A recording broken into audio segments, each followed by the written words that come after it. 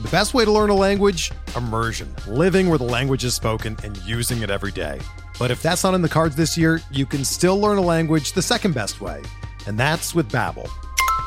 Be a better you in 2024 with Babbel, the science-backed language learning app that actually works. Don't pay hundreds of dollars for private tutors or waste hours on apps that don't really help you speak the language. Babbel's quick 10-minute lessons are handcrafted by over 200 language experts and help you start speaking a new language in as little as 3 weeks. Babbel's designed by real people for real conversations, and their tips and tools are approachable, accessible, rooted in real-life situations, and delivered with conversation-based teaching, so you're ready to practice what you've learned in the real world. Here's a special limited-time deal for our listeners. Right now, get up to 60% off your Babbel subscription at babbel.com/Blue Wire. That's 60% off at babbel.com/Blue Wire, spelled BABBEL.com/Blue Wire. Rules and restrictions apply. Welcome to the RotoWire Fantasy Baseball Podcast, brought to you by Rival Fantasy. I'm your host, James Anderson. And here with me this week is Big Johnny Stud, John Laghezza of MLB Moving Averages. John, how you doing, buddy? Man, this is just about the coolest thing ever. I was not kidding when I told you bucket list, man. If anybody, worth their salt in this fantasy baseball thing of ours to be on RotoWire, it's a blessing and an honor, man. I'm flattered. But let's have some fun, and I think we're going to drop a couple dimes today, Yeah,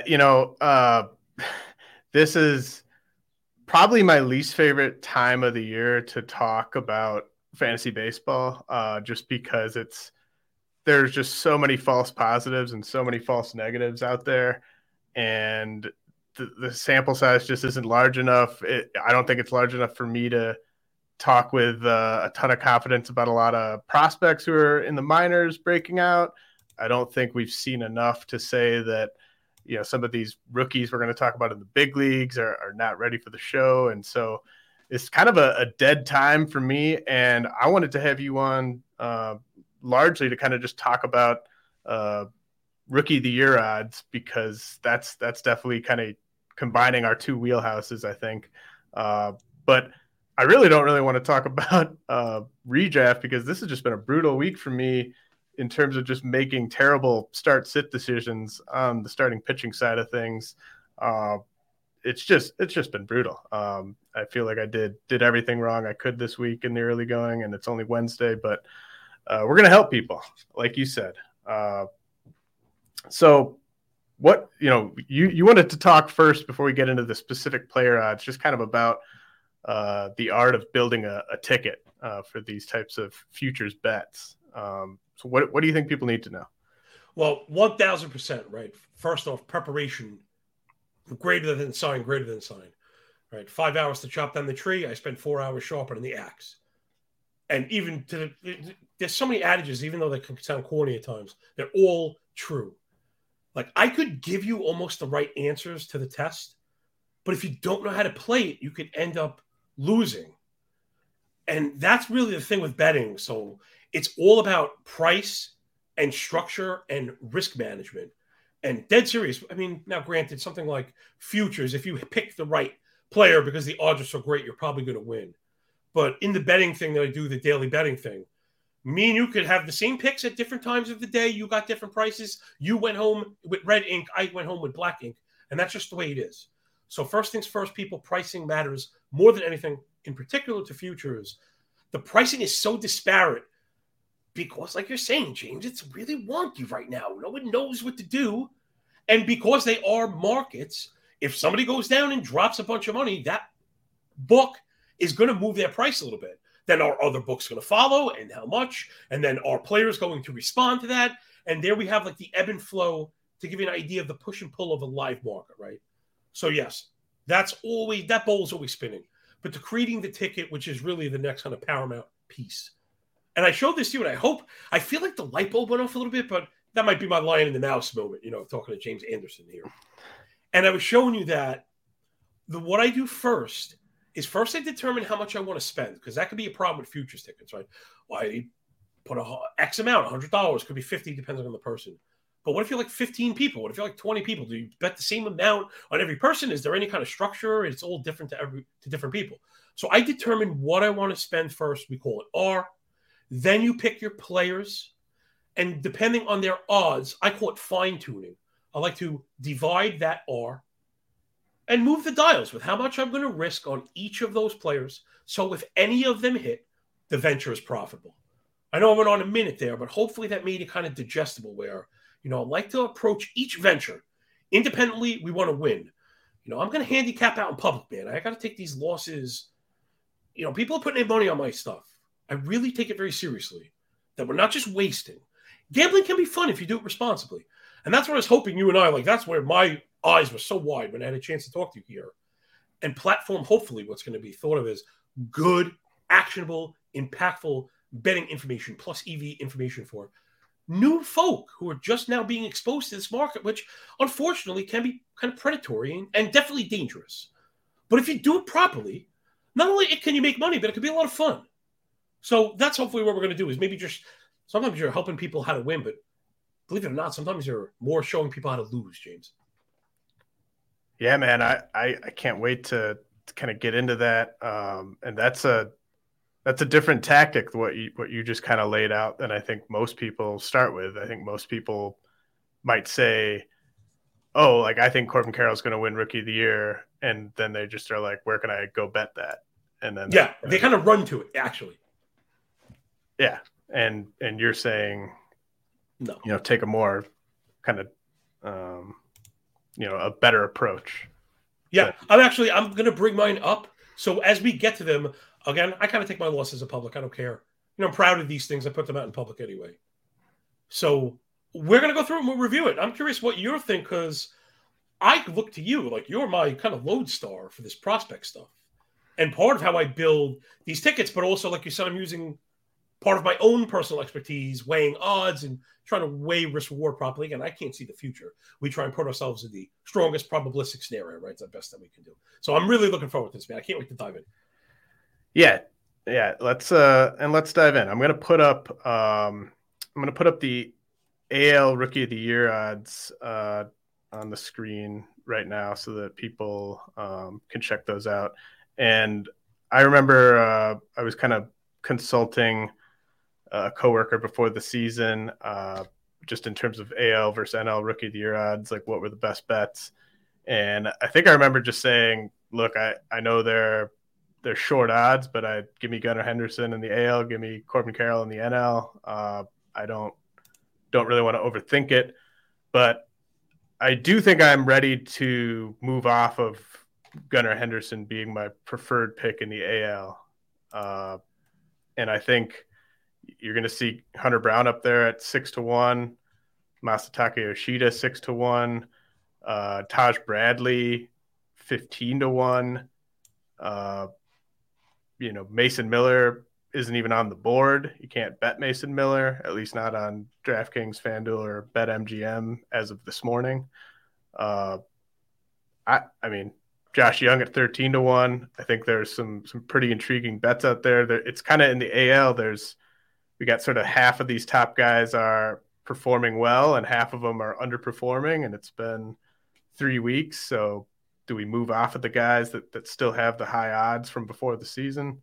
There's a lot to digest on the AL side of things for Rookie of the Year. Yeah, I was staying away from Gunnar Henderson just as much for the price as anything else. I was afraid that he would run with it. And again, I wonder what your take on this is. He had, I don't want to call it an unfair advantage, but it just is what it is. The rules are what they are. They're above my pay grade. But the fact is, Gunnar Henderson got a look at major league pitching and had an entire healthy offseason to prepare with the squad. So for me, who's not a prospect person at all, I look to you totally, almost exclusively. But I do have I've been playing for a long time. So it's I was telling you this, I don't roster prospects. I don't draft them necessarily, but I do roster them when they get dropped or when they meet certain criteria. So Gunnar had already played. I thought maybe that plus 350 he started the year with was warranted. The player I thought was actually Yoshida was my top pick. I was tweeting about that. And it was just because he was experienced. He was looking to hit in the top half of a good lineup. They gave him the bag. He had 5 900 OPS seasons in a row. And I just figured playing is half the battle here. He's moved down to plus 600. So I think he still may be viable. He's been good, not great. Henderson, I've been getting away from. You mentioned the other names that I like. Because right now it's anybody's guess right now. Yeah, I think it's wide open in the AL. Absolutely. And now let's apply this stuff that I mentioned. James, this is exactly what I was hoping for. Hey, you're pretty good at this. You should do this professionally. The odds that you mentioned are pretty long. So if you take what the odds that you mentioned and the strategy that I had proposed, if you have players that are beyond 10-1, pick 8 of them, man. You can pick 8 different players. And if you get the right one, the venture is profitable. And that's it. And it's that simple.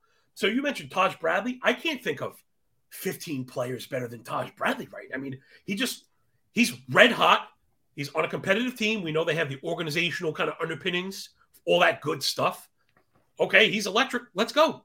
That's as simple as it should be. And that's the difference between my style of kind of building a portfolio or a stable, responsibly betting, and people who, oh man, every time they like a pick, James, they have to go in their bank account and go get $100 or whatever it is. Where I said, no, I'm going to build a ticket, and whether it's 100, 1,000, or 100,000, and I guarantee I have people in my betting subscriptions betting all of those things. That's how you do it and work backwards. So Bradley, I also like Josh Young. He was one of my big. We didn't get to link up for Underdog that you were covering, but he was one of my big last round picks. In fact, I'm doing very well in best ball because I was punting back on middle infielders. All my last picks were Yandy Diaz and Brandon Donovan. I mean, you have to get them in the last rounds, so that's what I waited for. And it looks like Josh Young has the arrow pointed up right now. Hit a home run, stealing a base. If he's going more to 10-1, I think we should make him part of the portfolio too. Yeah, I mean, I liked Josh Young this year. I liked Yandy Diaz more. So I don't regret the spots where I ended up with Yandy over Young, but just of the high pedigree traditional prospect type, sort of excluding Yoshida, Young has been the best in the AL on the hitting side so far, I think pretty clearly. And he's 13-1 still. Do you remember what he was preseason? Is this a big move up for him? Yeah, I think it's got to be. It had to be 18 or 20. It had to be. He's had to have moved up. But yeah, because generally they had consolidated around that number. I don't remember. I guess we could look it up. But finding this stuff. Also, this goes to what I was mentioning about shopping and the disparity. Even if you were to find a price, James, you don't know where on the spectrum it is. So it goes to show you how volatile this stuff can be. And maybe to build one more time, you could say to yourself, and I didn't do this, now maybe I will going forward for next year because I've already spent my futures money and I'm very responsible, so I'm not going to go back in the account, would be maybe to save a bit of my futures play for this first month and try and capitalize on, once the gate is up and the race has begun, actually having some live information, which is definitely more impactful than anything preseason, right? Knowing Josh Young is healthy and the strikeout rate is kind of cut down and we're seeing some power in real time. I'd almost prefer the worst price with that information than having to have taken the leap before. Yeah, and we have this cool page up on the RotoWire betting site where you can see the odds for DraftKings, FanDuel, BetMGM all next to each other. Young is 13-1 on FanDuel and BetMGM. He's 12-1 on DraftKings. And like that Taj Bradley line, he's 15-1 on DraftKings, 13-1 on FanDuel, 14-1 on BetMGM. Doesn't 15-1 seem like kind of a bad line right now? It is. Wednesday morning. Maybe it just hasn't really been. Maybe they moved it up to here from last night. I probably should have checked what it was before his start, but it does seem like Hunter Brown 6-1. That makes sense to me. I think he's a very reasonable favorite at this point in the AL, but I don't think Hunter Brown should be 6-1 and Bradley should be 15-1. Why are they so disparate? I'm not so sure. We're only with 19 days in the rearview mirror with 5 months to go. That's a grain of sand on the endless beach, man. We have everything in front of us. Those numbers should be close. That's funny. You kind of just made my Yoshida Gunnar Henderson argument. It wasn't that I loved Yoshida and didn't like Henderson. It's just they were 3-1 and 10-1, and I just couldn't kind of get to that gap. And sometimes, James, that's the essence of betting on these things, is having that feeling. I'll tell you what, to expand even further, how would I have done it? Let's say I had saved somebody for the futures thing, and I saved, of the full unit, maybe you're saving a quarter of it. Maybe I had said, man, I'm going to take 3 shots or 4 shots, right? 25%, maybe 6 divided by 4, right? 6 times 4 is 25, close enough. And do go like that and say, wow, then I have 4 other little moves to make in season. And I'll tell you, I don't have exposure to that. I told you I wanted to take the L. I want to do it. This was my AL Rookie of the Year. This is all assuming $100. So I had Yoshida was 10-1. Casas was 12-1. Esteury Ruiz was 50-1. So I bet 49, 41, and 10 on them respectively. And if any one of them were to hit, it was a 400% return. And they're like pretty simply how I chop up my ticket. I had a couple guys that I like at odds. Boston, right, was going to, right, you can see where I'm going. They're both, I don't want to see, they're not bad teams, but they're going to be prospect forward. Those players are getting a full run almost no matter what. You don't really see them getting set down. And now that ticket looks okay. Casas kind of meh. Ruiz, though I guess they're live. I wish I had some Taj Bradley. That's where I'm going. So here we are kind of learning together, right? You thought I was going to be doing nothing but teaching you. And Professor James already dropped his first time.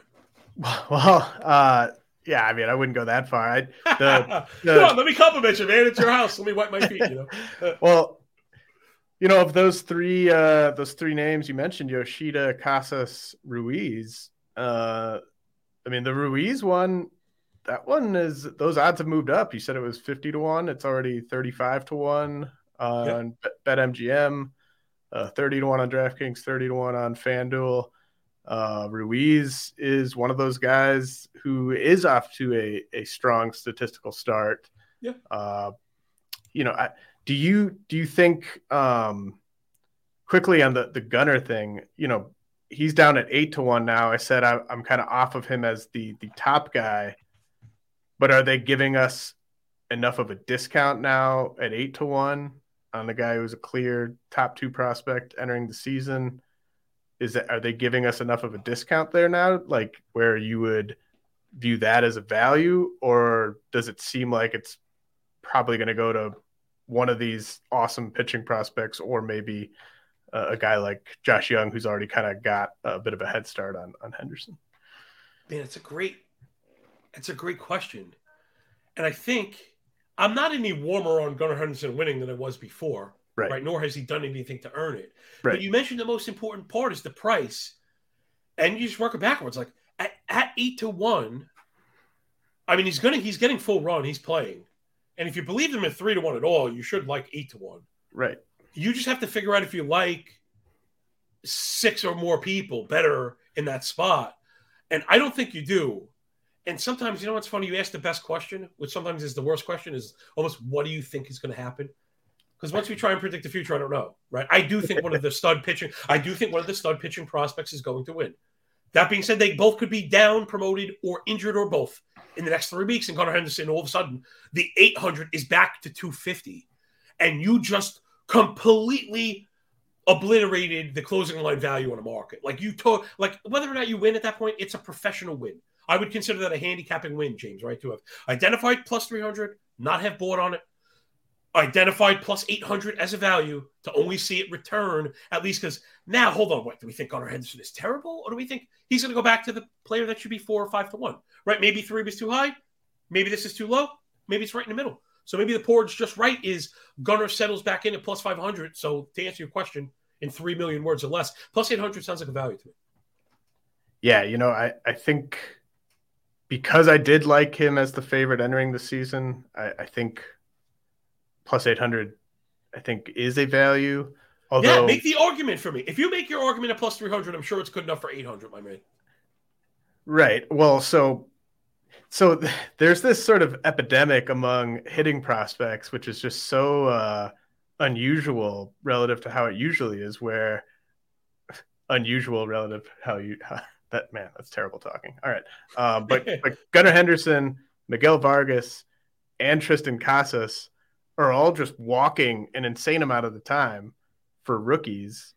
And I don't know if maybe it's gone too far in that direction for those guys and it's hurting Gunnar's fantasy production, because I just don't think any of us want any player who's walking 22% of the time to be walking that much.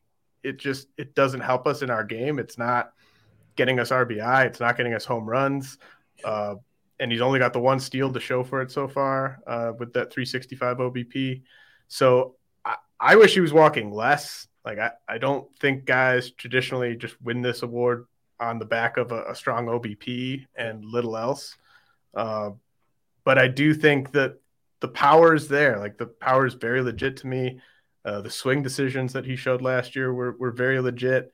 He hasn't gotten to that power yet. I still think it's going to be there. I still think, 18 to 22 home runs is there, but does that win Rookie of the Year at 20 home runs? Probably not. So on the one hand, I think getting a player as talented as Gunnar Henderson at 8-1 is appealing. But if I could put a ticket together right now that had Hunter Brown, Taj Bradley, and Mason Miller on it, I'd love to do that. Yeah. Right, because we have live info, right? You know what I mean? You're getting to see it. The pictures look crisp, and that's where you want to be. I want to address the patience thing too, James. Man, this is one of the things, for all the time I spend on this stuff, which is just about 23.99 hours a day. I can't get to everything. I'd be curious, because I thought about this. I'm curious to know exactly what type of pitches these young rookies, all of them, are laying off. What I'm getting at is this. We know the league is highly analytical at this point, and now we're, the craze of all the bendy sweepers and all these swervy things and all this stuff. Is it possible that the young guys are just seeing a disproportionate amount of bendy stuff that they're looking to lay off of, and just the chess pieces haven't aligned for them properly, and I'm almost making the case for them in that the next adjustment is the true determinant factor, actually. And I don't mean it's years away. I mean, this should be coming soon enough, because I don't think they're going to be putting these guys on base 50% of the time. No, pitchers are not trying to do that either, right? The opposing team is not trying to do that. But that's my first thought is, when we say they're being patient, all we have is output stats. They're not buying at stuff.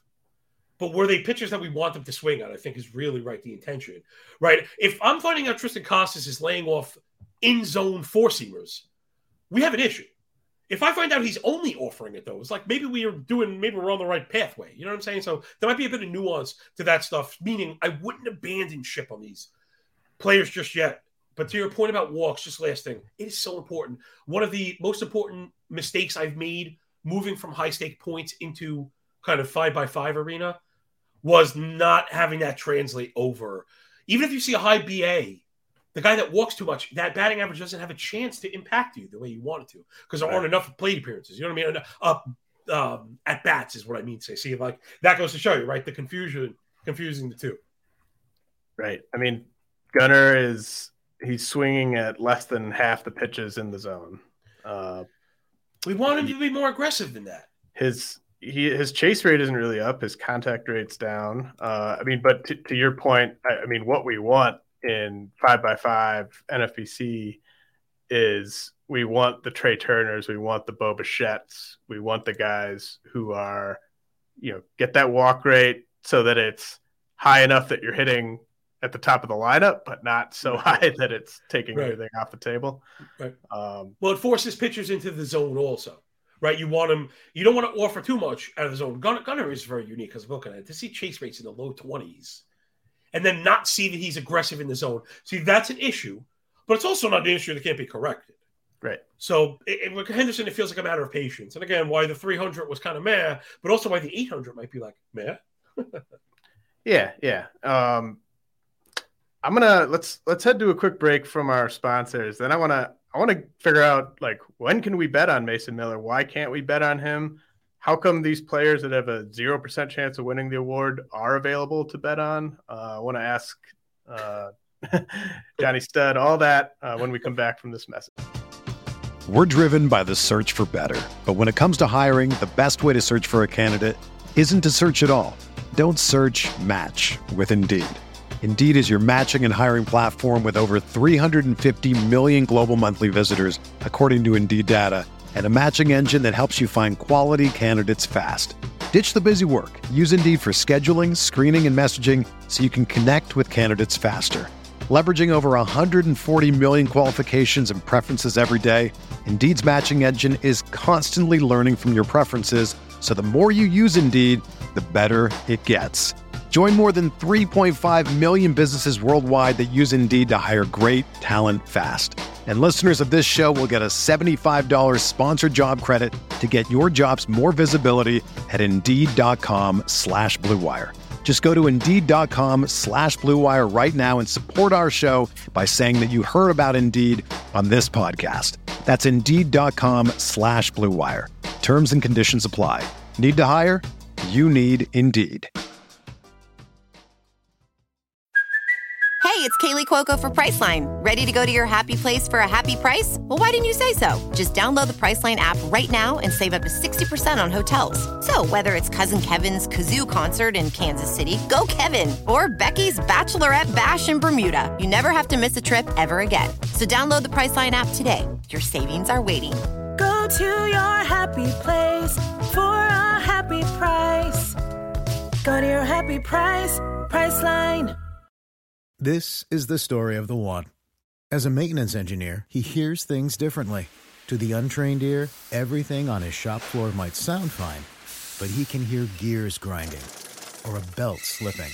So he steps in to fix the problem at hand before it gets out of hand. And he knows Grainger's got the right product he needs to get the job done, which is music to his ears. Call, click Grainger.com, or just stop by. Grainger, for the ones who get it done. A new MLB season means it's time for a new kind of daily fantasy baseball. Rival Fantasy is the fantasy platform reinventing the way daily and weekly games are played, and they've brought new games to the ballpark this year that fantasy players won't find anywhere else. Rival Fantasy's games include Fantasy Bingo, head-to-head player challenges, and Fantasy Book, where users can select over-unders for 2 to 5 players. With games like this, daily fantasy has never been better. Right now, RotoWire listeners can get $50 protected first play. That means if you win your first play, you keep your winnings. But if you lose your first entry, Rival Fantasy will fully refund you up to $50. Go to play.rivalfantasy.com/signup and use code RotoWire MLB at signup and deposit a minimum of $25 to get your first entry on Rival protected up to $50. Now is the time to step up to the plate and become a Rival today. Welcome to the arena. Baseball is back. Swing into the MLB season with Vivid Seats and score tickets to all the hottest matchups and biggest games of the year. Every crack of the bat, every deep center fly, and every heart-pounding double play of your favorite team live and in person. Plus, with Vivid Seats rewards, now you earn rewards with every single ticket purchase. Each ticket you buy gets you closer to your reward. Just buy 10 tickets, then simply cash in your credit toward your 11th ticket purchase. It's that easy. Pro reward tip: buy tickets for your whole group, split the bill, and make progress towards your free 11th ticket even faster. From behind the plate to the upper deck, Vivid Seats has great tickets for all the 2023 games that matter to you. Just visit vividseats.com or download the app today. Vivid Seats. Experience it live. See vividseats.com/rewards for terms and conditions. Okay, John, like I mentioned, I would love to be able to bet Mason Miller right now as part of that ticket with Hunter Brown and Taj Bradley, and just kind of hope that, whichever one of those guys is healthiest wins the award. But can't bet Mason Miller, at least not of this moment, on FanDuel, DraftKings, or BetMGM. But I could bet Nick Lofton of the Royals. He's on there. Gabriel Arias, at least he's in the majors. There's just a bunch of guys, like Hunter Gaddis is on here. Orelvis Martinez, who's not even going to play in the majors this year, is on here. What gives, man? Like, why are there players that have a literal 0% chance? Like Ryan Creedler has a 0% chance to win AL Rookie of the Year, but I can bet on him, but I can't bet on Mason Miller. Like, who's to blame for that? And why are these odds so just kind of all over the place? Well, listen, this really, as much as we joke, you're really hinting at a much greater conversation that we're going to end up looking back at something like this years from now and say, "Wow, I can't believe I can't believe the Wild West that was going on." So the answer is because the market is unregulated. And the answer to your direct question is the reason you can bet on the guys with no chance is because they have no chance. And the reason you can't bet on the guy who might win at 200 to 1 is because, well, he might win at 200 to 1. So the books are going to make sure, although, again, James, man, I have like the microscope out. If you're going to handicap 5,000 baseball games a year, you're looking at every single pitching matchup 6 days a week.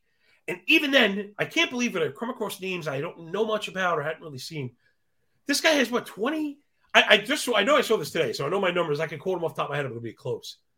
28 and 2/3 of experience innings pitched in professional baseball with a 54.5% K rate.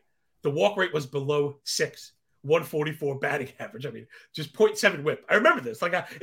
You don't really see that, but I don't know the nuance. I don't understand the context as to why was he where he was for only it's a start at a time. If I feel like this guy made 8 starts at 8 different clubs over the course of what was, I believe it's till 2021. So I don't know what to make of it. It seems like absolutely electric. I really can't wait to see him go. But I think that's the thing, right? If this guy goes out and strikes out a dozen people, he might open up at. What's funny is it won't be even fair. The pendulum will swing too far probably. He'll open up as a shorter odd than Taj Bradley, which won't be right, but it will be what it is. Yeah, it's so tough to know how the market will treat him, especially looking ahead to Fab. He did have the 16 2/3 innings in the Arizona Fall League, which makes up 40% of his pro innings. But was he good? I don't think I have AFL. Yeah, he was good. 20 strikeouts, 4 walks, and 16 2/3, whip under 0.8. And that's a really hitter-friendly environment. So, I mean, he's just been nothing but good when he's pitched. And then there's the kind of big question of, how many innings will they let him throw? Yeah. I think they're doing the 100% right thing, getting these bullets into the big leagues, even on a non-competitive team, just because you just don't know how long it's going to last. Like, worst case scenario would have been him getting injured at AAA later this month, and then he just doesn't pitch in the majors at all this season. But monster stuff. I mean, there's a lot kind of that has me a little worried just from the way the discourse is kind of trending, where you've got multiple people. Like if you search Twitter and said like Mason Miller plus Spencer Strider, you'd get way too many results. And I think that's kind of unfair to just be putting that on this guy before he even debuts in the majors, that this could be this year's Spencer Strider, because it's setting the expectations way too high. And then if he gets hurt in May, everyone who didn't add him in Fab's going to be able to say, I told you so. Like he's only throwing how many innings? Why are you guys going crazy like that? But it's an arms race. There's enough people that are dealing with significant losses to their rotations that the price will be pretty intense. And I hope to end up with him in at least a few places. But just for Rookie of the Year purposes, he is on that level with Hunter Brown and Taj Bradley. And Taj Bradley was on a bunch of my benches yesterday, not in the NFBC, because I didn't add him in any Fab leagues there, but just Dynasty and draft and holds and stuff like that. For the two-stepper, I thought we were getting a two-stepper. I kind of loaded him up. I wasn't sure about the two-step, and I was scared of Great America, but that was a huge mistake by me. But like what we saw yesterday, I think it's fair to kind of put him up maybe a step below Hunter Brown, just because I think Hunter Brown's so money in the bank. But Mason Miller's 7 innings, getting 7 from a rookie like that is a statement. Yeah, particularly with the Astros who do that. Hunter Brown looks like it's going to get really good for him. Yeah, and I think he should be the favorite here, 6-1. I mean, I agree. One question is, should anyone be 6-1, given how many rookies are entering this race seemingly every day? Man, that's a tough one. So the answer is probably I don't know, because you got to stay up, you got to produce, you got to stay healthy, you need a spot. So, right, if we were to just take all the 25 debut promotions we've seen, it's just been crazy, man. How many of them check all those boxes? And a lot of them do. But how many? To get to 6-1. 6-1, I feel like you might see, that feels like a pretty sharp number, James, just like generally speaking in terms of like consolidation, right? Like where numbers might go. They don't want it too long where people will kind of licking their chops, but you can't make it too short because it's really unappealing. And then people are going to be looking for longer odds. And I really could see that number.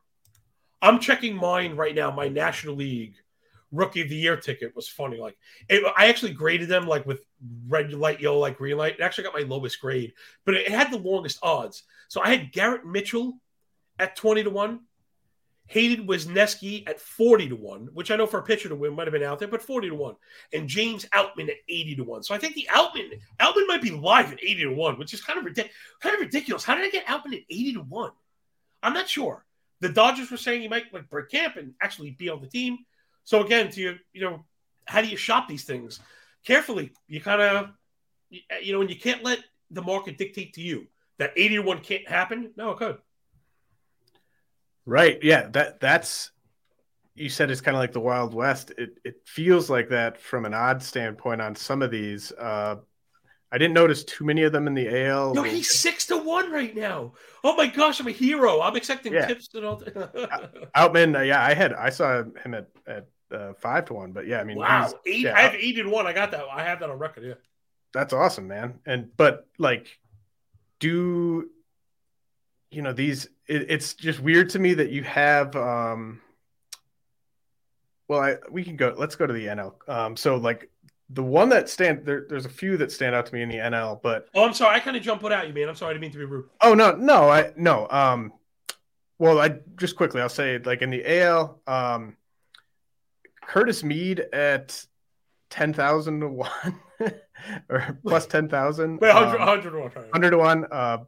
Ricky Tiedemann at plus or at 150-1. Oh, that's another good one. Remember high impact. Look what Strider did, man. It doesn't take a lot. 120 innings could do it, man.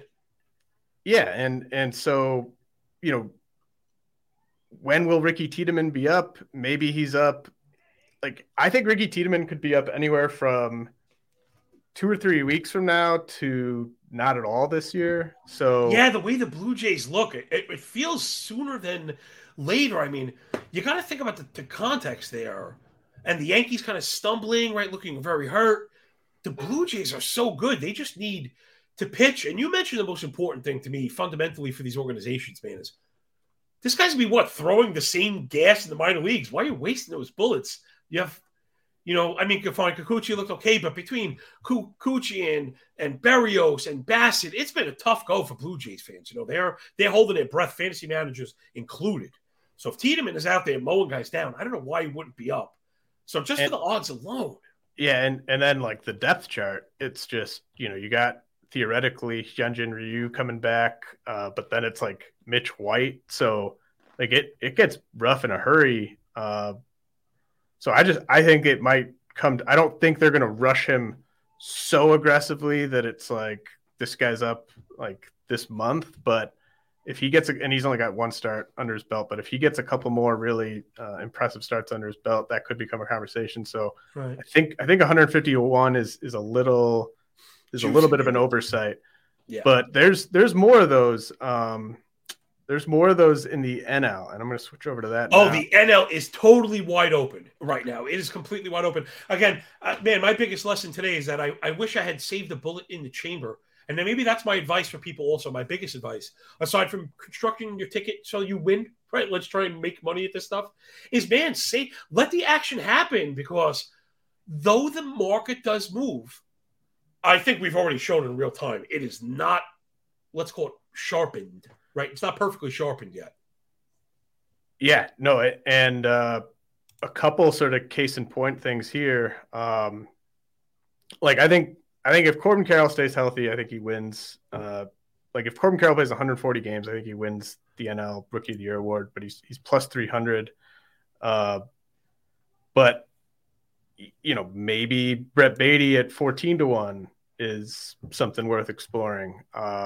Maybe Brandon Pfaadt at 30-1 is something worth exploring, and maybe Matthew Liberatore at 100-1 is something worth exploring. Which that just seems like a bad line to me, because Liberatore, his velocity's been up at AAA.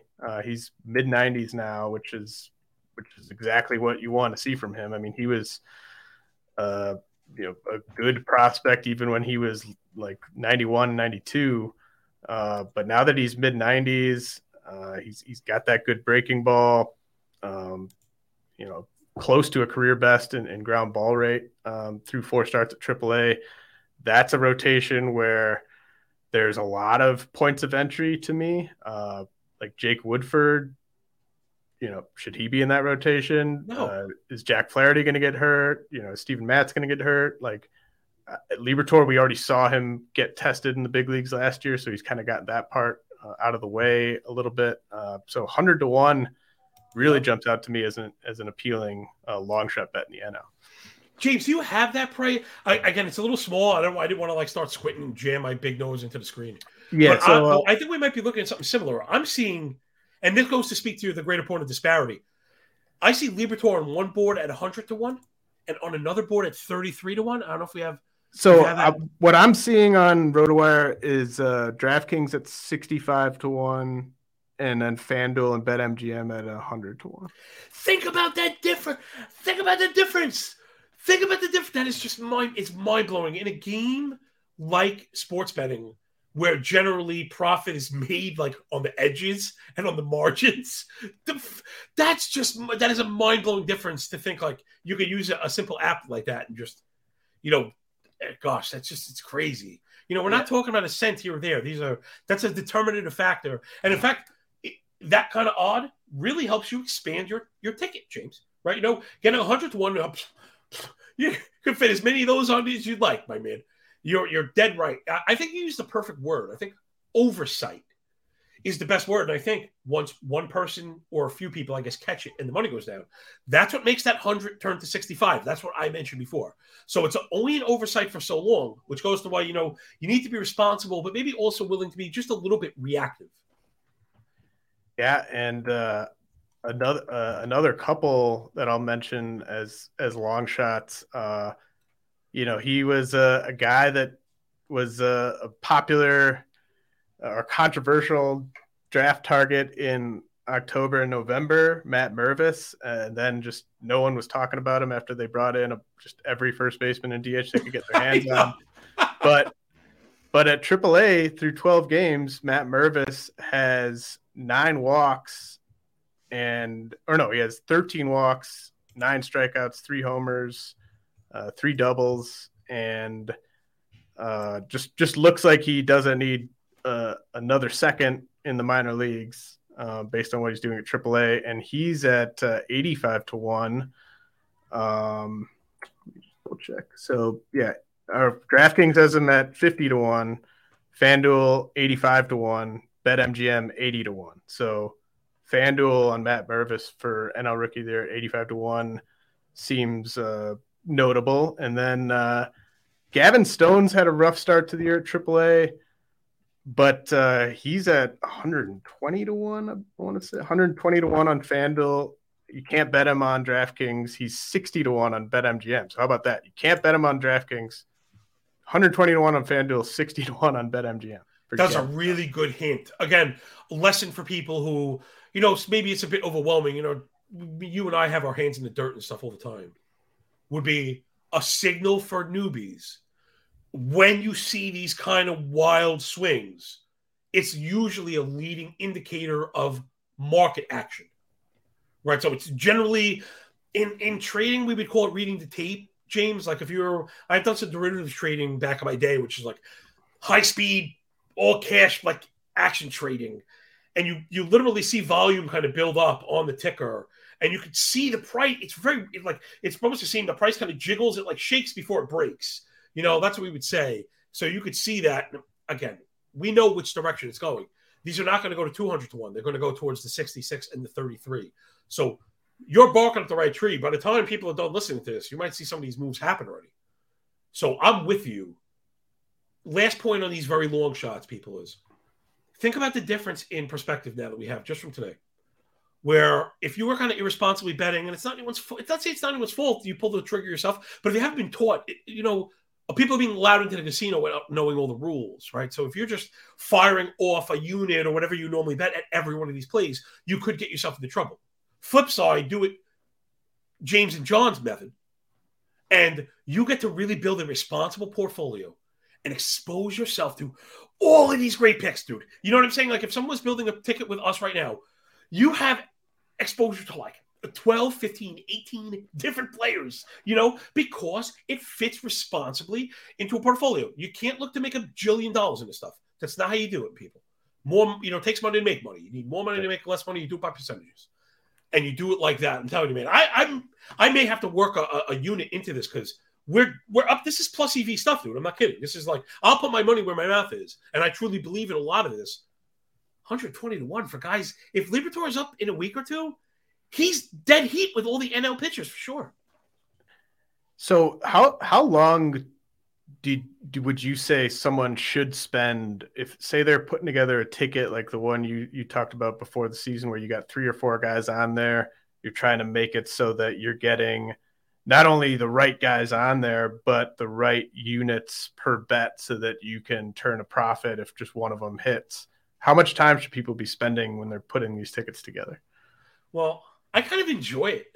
So maybe it depends. I like to play with it because if it just, I don't know what the word is. Maybe it almost feels like lightning, and again, it's fun because having too much on one player, being over levered, as we say, is not fun. It makes you nervous and aggravated. It's when you worry about outcomes. And it's when you're kind of responsibly levered on all this stuff is when it's fun to run because we need the dozen people, dude. We could lose 3 guys to injury the next week, and we are live, bro. We are live. And as these things begin to mature, and the live market doing what it does, right? Price finding, it's one mechanism, true mechanism. We're gonna be eating. We know for a fact. Again, I hate to be like we're here talking about not knowing the future, but I guarantee you, dollars to donuts. Some of these hits are going to have massive CLV. I already mentioned Outman went from 80 to 1 to now 5 to 1. Liberatore is going to. He's going to 40 to 1 almost regardless. So there's CLV to be had, there's value to be had. And again, if you're responsible, gosh, I'm just kicking myself right now because I wish I was more open to the fluid market, right, James? And not to be myopic, but I know that I'm focusing so distinctly on daily betting. I don't really think about futures right now. Like you said, we kind of put fantasy and futures to the side, and maybe the futures part was a mistake. Well, yeah, I mean, it's. We'll see. We can listen back to this at the end of the year. We'll see if it was worth it for you to have any regrets about this. But I think the Outman example is, and then like you said, like Liberatore, like the Liberatore line 100 to 1, that just sort of feels like it's maybe someone's job to be sort of sweeping these, and they just haven't gotten around to that one yet. And then it'll come down even without any reporting on him coming up. And then the Outman one, this is a guy that was 80 to 1, and now he's 5 to 1, and we haven't played a month of baseball yet. And that's how quickly that market changed. Nailed it. Exactly. Now, before we wrap it up, let's just kind of okay, so I'm back to AL. I'm looking at, again, we can't bet Mason Miller right now. I think Mason Miller. So if we assume like Hunter Brown at 6 to 1 is a very fair line, Taj Bradley at 15 to 1 is a line that is not really up to date necessarily with where it maybe should be. Mason Miller. I think Mason Miller, if you could bet him right now, I think 15 to 1 would be a good line on him, and then maybe Taj should be closer to, I don't know, What do you think a fair line for Taj Bradley is right now based on what we've seen?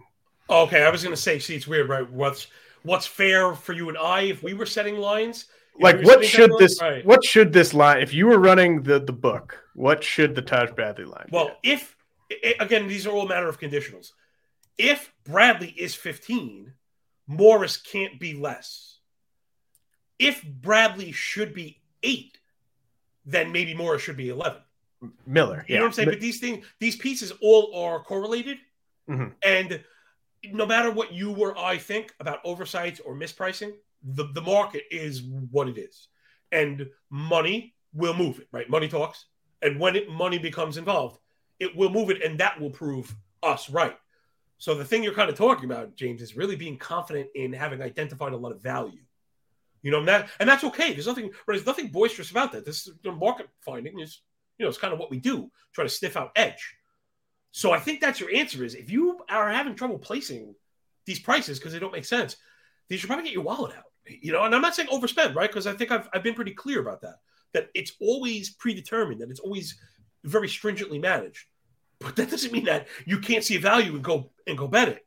Because I think this is 100% correct. And to put a bow on it, these are the absolute best tickets when the shortest odd, right, I'm doing air quotes, Bradley at 14, is the one that should be 6 and becomes the short play anchor of your ticket. So if you have a 14-1, there's your piece right there. Go find another 10 guys. And if they're 100-1, you could probably find another 20 guys. So this is just how you build a profitable ticket. Because remember, any one hits, because we fine-tune the risk. How long do you spend on it? Long enough to get the right answer, I guess it was the answer before, And then if anyone hits you, you walk away with money. And you never went broke taking cash, and then you move on to the next venture.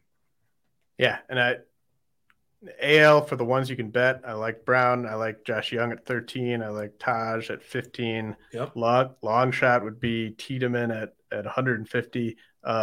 Your Asturi Ruiz ticket, he's down to 35. Like, it's been a nice start for him. I think the bar's going to be so high for him to walk away with this award when you look at what these other guys are doing, especially when Asturi's not like a Gold Glove type of defender. And then in the NL, so what do you think about the Corbin Carroll plus 300? Like, is that when a guy's looked this good, as good as he's looked, I wouldn't rule out like a 25-40 season from Carroll, based on what we've seen so far. But when you look at that odd plus 300, what's your reaction? Again, just the context of the bet itself, because remember, we're not betting on the Diamondbacks to win when the payout is tonight. We're betting on a future where we have to hang the money on the line for the next 5 months. So where I'm going with this, James, is not that I don't think the 3-1 is fair. I think he should be a distinct favorite. The problem is you're betting on injury. Mm-hmm. And will you bet plus 300 on, because remember, you said it, not me. We're going to get 150 games here. So we need another 130 some odd games, 120 some odd games without injury at plus 3-1. And when I put it that way, that's normally why I don't end up betting these favorites in the first place. Like I said with Henderson, it wasn't that I didn't think he could do it, but part of it was a skill issue, but it's also a health issue. Guys got to stay healthy. So sometimes you can kind of fade that favorite. That would probably be how I would bet it now, meaning if you're just getting into the market now, even if you think Corbin Carroll is a distinct favorite, your best bet is still probably to fade him and bet where you think these lines go if he gets injured. Because you remove his piece from the calculus and talk, the Wild West just went nuclear, and there's been a lot of money to be made there. Yeah, and I know there was probably a time this offseason where betting Carroll was I don't know what his odds were like throughout the entire offseason, but